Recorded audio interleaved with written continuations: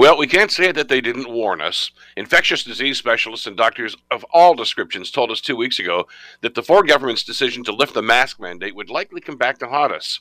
Well, now Ontario health officials are reporting a 38% increase in COVID related hospital admissions in the last week alone.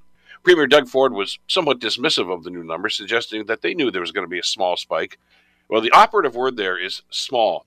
Healthcare experts are telling us that Ontario is now seeing 100,000 new cases every day.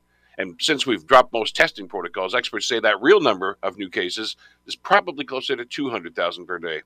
Quebec and PEI have extended their mask mandates. Maybe it's time Ontario reconsiders their policy. Look, I don't like wearing a mask. I mean, who does, right? My glasses fog up, and sometimes it's inconvenient and uncomfortable. But as Dr. Terry Moriarty from the University of Toronto told us on the show last week, we lifted the mask mandate too soon, and we let our guard down, and that has allowed the virus to continue to spread. In past COVID waves, Ford waited too long to react and was forced to make drastic measures. When will they learn that a problem will not go away just because you refuse to acknowledge it exists? I'm Bill Kelly.